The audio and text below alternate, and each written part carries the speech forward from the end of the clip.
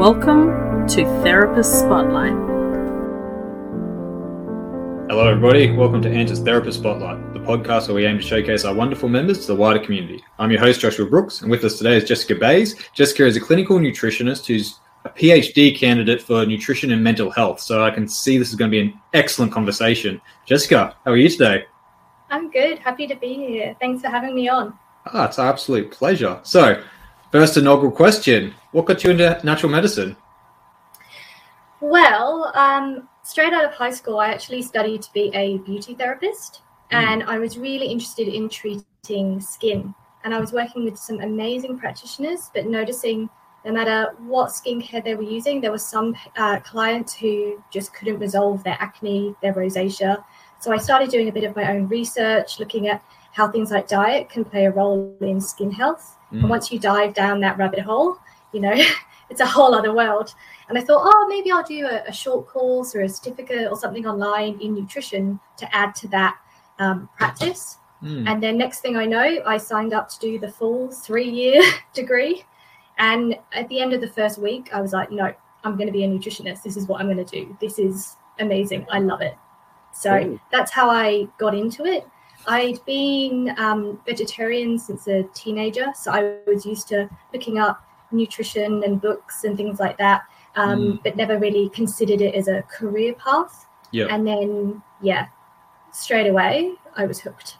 So what got you into, say, nutrition over naturopathy? Like, why did you choose, like, nutrition instead of, going down that sort of other path? What grabbed you about that?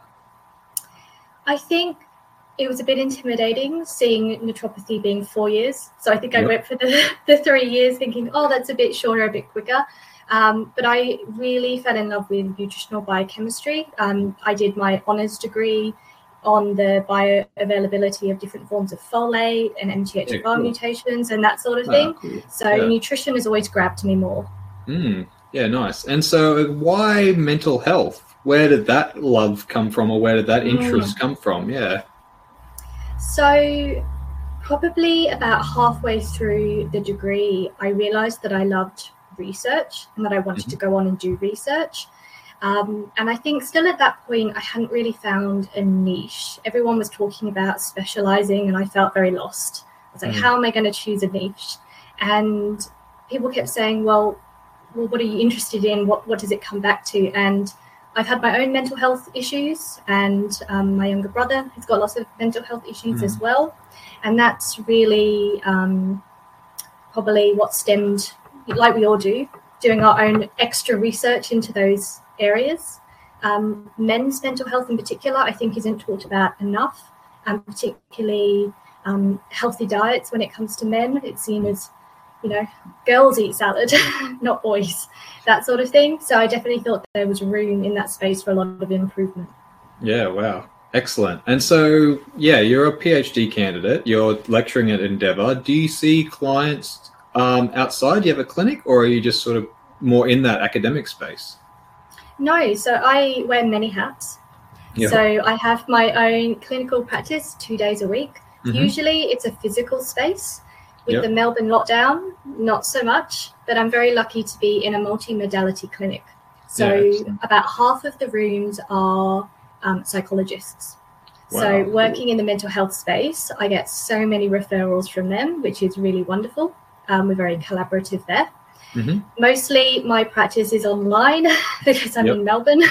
So the lockdowns have made that really tricky, but it's been really interesting moving into that telehealth space.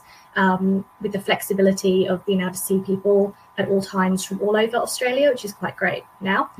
I'm also, as you said, lecturing at Endeavour College as well. So I teach clinical nutritional medicine, which is a huge subject. And I'm also a supervisor in the student clinic as well, which is really great, working with students that are about to finish and getting some hands-on experience. So that's great as well. Then in addition to that, I also am a research assistant at the Australian and Complementary Centre at UTS, University of Technology, Sydney. So they have a complementary and alternative medicine kind of hub where they put out lots of really amazing research. So I'm working with them as well and doing my PhD. So they're awesome. All my hats. Yeah, wow. Busy. Busy. So, how have you found it then with your multimodality and your psychologists? Have they been quite open to how nutrition does affect it, or has it been a hard sell? How has that worked? Yeah, so that's a really interesting question. So most of them are really on board, which is wonderful. They're very open to that sort of thing. Cool. I was invited to give a talk to the Australian Psychological Society about 6 months ago, where I gave a big presentation on nutritional psychiatry and what we do and how it can help and how we can integrate our services together, which was really great, and had some of the best questions in the discussion at the end. Everyone was really keen, really on board. So that was really wonderful. I know that there are quite a few naturopaths who have studied psychology, and there are some really difficult logistical issues around they have to separate their practice. Yeah, for sure. So that's they have lots of rules around a psychologist not being able to also see people for naturopathy. And a friend of mine is doing her PhD on that. Yeah. So that's a whole other interesting logistical issue. Yeah. Big government regulations. Yeah. But yeah, well, that's excellent that they've been open to it and they've been working through.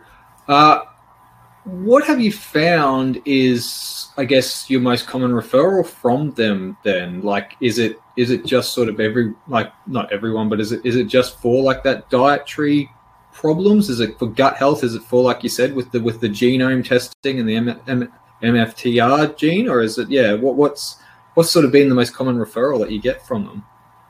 Yeah, so it depends on the psychologist. Some of them just refer all of their clients to see me. They think that there's a place for us to work. Everyone's diet can do with improvement, hey? Yeah. Everyone can do tweaks. Everyone can improve something. And it depends on the patient and, how severely they're affected. Some of them might not even, particularly those that are really depressed, can't leave the house. Going to the supermarket is a huge ask, Sure. So it's just really simple, like, okay, how can we get you eating breakfast? And others, it's much more fine-tuned, sophisticated kind of prescribing.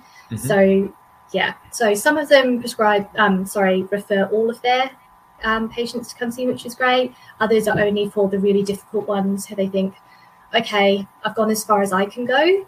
Let's, look out to other modalities now to see how we can really add. Yeah, for sure. And it makes so much sense. Like, if your body's starving for certain nutrients or something like that, like, it's going to put you into that stress state straight away. So, mindset and stuff, one of my favorite quotes is that willpower is not an infinite resource, right? Willpower is a finite resource. And so when you're constantly under stress, pushing that willpower through, it just puts that hill a lot higher and a lot steeper, I find. Absolutely. And, particularly talking about things like antidepressants, it's a bit controversial, I suppose. But more and more psychologists are open to alternatives as well, which has been really good to see. Yeah, definitely. And we hear a lot about the gut-brain axis and how that works. So are you doing a lot of different gut health within your practice for that? Or how does that work with you? I mean, everything comes back to the gut, doesn't it? Yeah. I think that's a saying that you hear at school all the time. It's a huge part of everything that I do. We know that all of the various different mechanisms that are involved with food and mental health come back to gut pathways. Whether it's vagal nerve, whether it's BDNF in the brain, whether it's serotonin, whether it's whatever. The gut plays a role in all of those different pathways. So if we can get the gut right, that's half the battle. Yeah, perfect. So we'll go on to and move on to a little bit of the brass tacks now. So say I'm a client and I'm looking to come to you. What does a consultation look like? What sort of questions can I expect? And what are you really wanting to know from me when I come to you? Yeah, absolutely. So prior to coming in, I would usually find out what you're coming in for. So sometimes that's really vague. It's just referred by psychologists, mental health support. Sometimes, you'll volunteer heaps of information and send through heaps of blood tests. I see quite a mix of all those different things. Yeah. Consultations at the moment are all via Zoom, so telehealth, and they go for an hour. And sort of the first half of that is me asking you lots and lots of questions, really finding out as much as I can. And then the other half is explanation. It's, education around the different things that I want you to start off doing. And so for anybody out there who's thinking about coming to you, what sort of tests would you like them to bring to you? Or would you just prefer for them to talk to you and then you'll send them off to their GP for specific ones? What's that kind of look like in your world, and what would you prefer your clients to bring to you? I love tests. As soon as I get my hands on tests, it's just like you want to sink your teeth into them. I think we all love tests, don't we? No, some people, yeah. So, I see the whole range of people that have never had a single test or have had something done and the doctor goes, oh, it's fine, and they never actually sent them a copy, all the way through to people who have had every test under the sun. They've exhausted all of the standard Medicare tests, and they've maybe gone outside of that to naturopath and had hundreds of dollars spent on functional testing and things like that. So I see the whole range. And I, testing is great. I understand testing can be expensive though. So I try and do it within the parameters of, Medicare and what you can get your GP to test for you. Yep. But sometimes we do have to go down the naturopath, those functional testing, if they can afford it. Yeah, perfect. And so then after that, and again, I'll preface this because I know everyone's different and every client's different, but what can people expect for a treatment plan from you? Are you more of like, I'll tell you what to eat and do a meal plan? Or are you sort of more like we'll just teach you how to stack your plate? Are you very much into the nutraceuticals and different mineral elements? What's your treatment plan look like, especially for that mental health space? Absolutely. So it's going to be one of those annoying answers of it depends on the client. But it really does. I tend not to give people meal plans because I don't think that really teaches people long term, and they become reliant on it. What happens when they don't want to do it anymore, when they go on holiday? It doesn't teach people lifelong skills. Yep. So I tend to do lots of easy, small changes that then add up to big changes on the long run. So for my PhD, I'm looking at a trial in depressed young men, so 18 to 25-year-olds with depression, quite severe depression. So I can't get them to overhaul their diet overnight. It's just really tiny, small, encouraging steps to begin with. So, it might be things like, okay, how can we add a piece of fruit in here? How can we maybe just have one slice of white bread, one slice of brown bread, or mixing their white rice with their brown rice? Really small, simple steps. Yeah, definitely. And on the nutraceutical part, are you big into sort of nutraceuticals, and are you big into maybe putting those bioflavonoids and everything like that you can find, or how does that work in your practice? And what do you think about that? Yeah, so I definitely think supplements have their place, and there are some really amazing studies coming out, particularly on saffron for depression, and randomized control trials comparing saffron to SSRIs and then matching or beating them. So most studies are usually, an SSRI, say fluoxetine with saffron compared to an SSRI alone. Well, more and more studies are coming out actually comparing them against each other now. And saffron is either matching or beating them, which is awesome. Yeah, so 100%, something like there's some good supplements now, and I won't name brands, but that have saffron, turmeric, lavender, things like that in them, which are amazing, which are so good. Yeah, perfect. And so would you like to, I don't know if you're allowed to, but would you like to delve into a little bit more about your research sort of work and what this study is? Because it sounds really interesting. So what can you sort of explain to us about that? Well, I think I might be biased, but I think it's super interesting. Yeah, definitely. So I'm been to I do a lot of men's work, and I do know how underreported mental health is in the masculine space. And so, this to me is incredibly fascinating as well. So, Yeah, absolutely. So I've done a whole number of different projects in my PhD. I've done a literature review on polyphenols for mental health and things like that. But one of the first projects I did was a survey where we asked about 400 young men with depressions in that 18 to 25-year-old age group about their diets and what they think about diet and mental health, as in, do they think their diet has any impact on their symptoms? Would they be willing and open to change it if it might help their symptoms? Those sorts of things. Because when I was telling lots of people about my research, going, I'm going to get them to eat a healthy Mediterranean diet, it's going to improve their depression, people were like, oh, that's great, but you won't get them to change their diet. They will not be interested in that at all. So we did the survey to ask them, well, what do you think? And the overwhelming majority were like, yeah, my diet definitely impacts my depression. And if it would help, I would change it 100%. Wow. So that was amazing. And really That's validating. Yeah. It was super validating because then I could get funding for my study. So recruitment started for the randomized control trial that I'm doing at the moment. Started in March last year, which is probably the worst time to start a clinical trial, COVID. So we had to go and make some changes to ethics and contingency plans and stuff like that. So now that's all done on telehealth, which is actually better because now I can treat guys all over Australia, which is really awesome. For sure, yeah. And it's a 12-week study. So they have to follow a healthy Mediterranean diet as well as they're able to for the 12 weeks. And I've just recruited the last participant last week. And the results are amazing. Yeah, good. I can't say too much. Yeah, no, definitely. But like to the point where people are saying to me, you know, I couldn't leave the house. I had no energy. And now they're sending me text messages saying, I got a job. Like I'm, you know, out doing things. I'm socializing. I'm not having panic attacks. Like it's just been so rewarding. It's the best thing I've done with my life to date.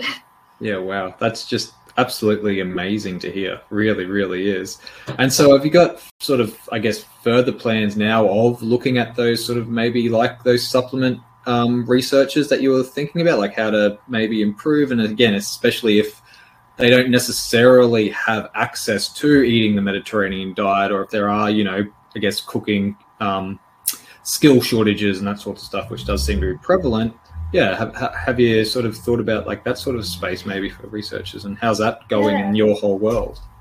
Yeah, absolutely. Because with that demographic, there are so many barriers. You know, they might be living in student accommodation and just have a shared kitchen, so they don't even want to buy fresh food to put in the fridge because other people are going to eat it. Lots of them don't even have a frying pan of their own, you know, let alone a NutriBullet and things like that. So there's been a lot of barriers. So many of them don't like fish, which makes it very hard to follow the Mediterranean diet. So yes, I think nutraceuticals in that specific demographic would be really, really beneficial, maybe even more so than the general population, just because of those additional barriers around, you know, cost of fresh food, you know, cooking literacy, all those sorts of things. So yes, that would be my future plan. And how have you found the teaching in the student clinic as well for people who are interested? And lecturing, how's that been in your world? So rewarding. It's so much fun being in the student clinic. Being able to mold and shape and mentor is something that I'm really passionate about and absolutely love. It's really, really rewarding. I remember how terrified I was when I was in the student clinic. You just think, oh, you've got to get everything right all of the time. So I think I can bring that compassion because I can remember how scared I was when it was me. And have you noticed that by teaching and by educating and mentoring, it's actually made you a better practitioner? And have you found like it's highlighted a fair few of like your blind spots and you can be like, oh, never thought of it like that? Has that sort of happened to you? Absolutely. I say this to people all the time that I think it goes both ways. I think being in research makes me better at being in clinical practice because I can read articles, I know what the latest stuff is saying, I can really synthesize the information really well. But I think being in clinical practice also makes me a better researcher. For sure, because researchers can get a bit disconnected with, you know, clinical practice, and you're so caught up in, you know, hypothetical and research questions that you can forget what matters to the person. It might not be what matters, you know, you might be looking at rating scales or things like that, but it's like, is that what matters to them? and their life. So Yeah, I think definitely. it balances me out nicely. Yeah, awesome. Well, we're just coming up on time, Jessica. So just thank you so much for coming here. So for anybody out there who is maybe struggling with their mental health and is looking for a really good practitioner, which you seem to be, where can they contact you? Where can they get in touch with you? Where's your contact details? What's the best way? Yes, so they can reach me via email, which is info@jessicabaysnutrition.com. That's probably the best way, and I'll be happy to help. Perfect. Well, again, guys, all the details will be in the description box below. But Jessica, we'd just like to thank you so much for coming on Therapist Spotlight. It's been wonderful sharing the space with you. Thank you for having me. It's perfect. And for everybody else out there, have a great day, and we'll catch us all next time, eh? See ya. Thank you for listening to Therapist Spotlight. If you would like to know more about ANTA, visit us at www.anta.com.au.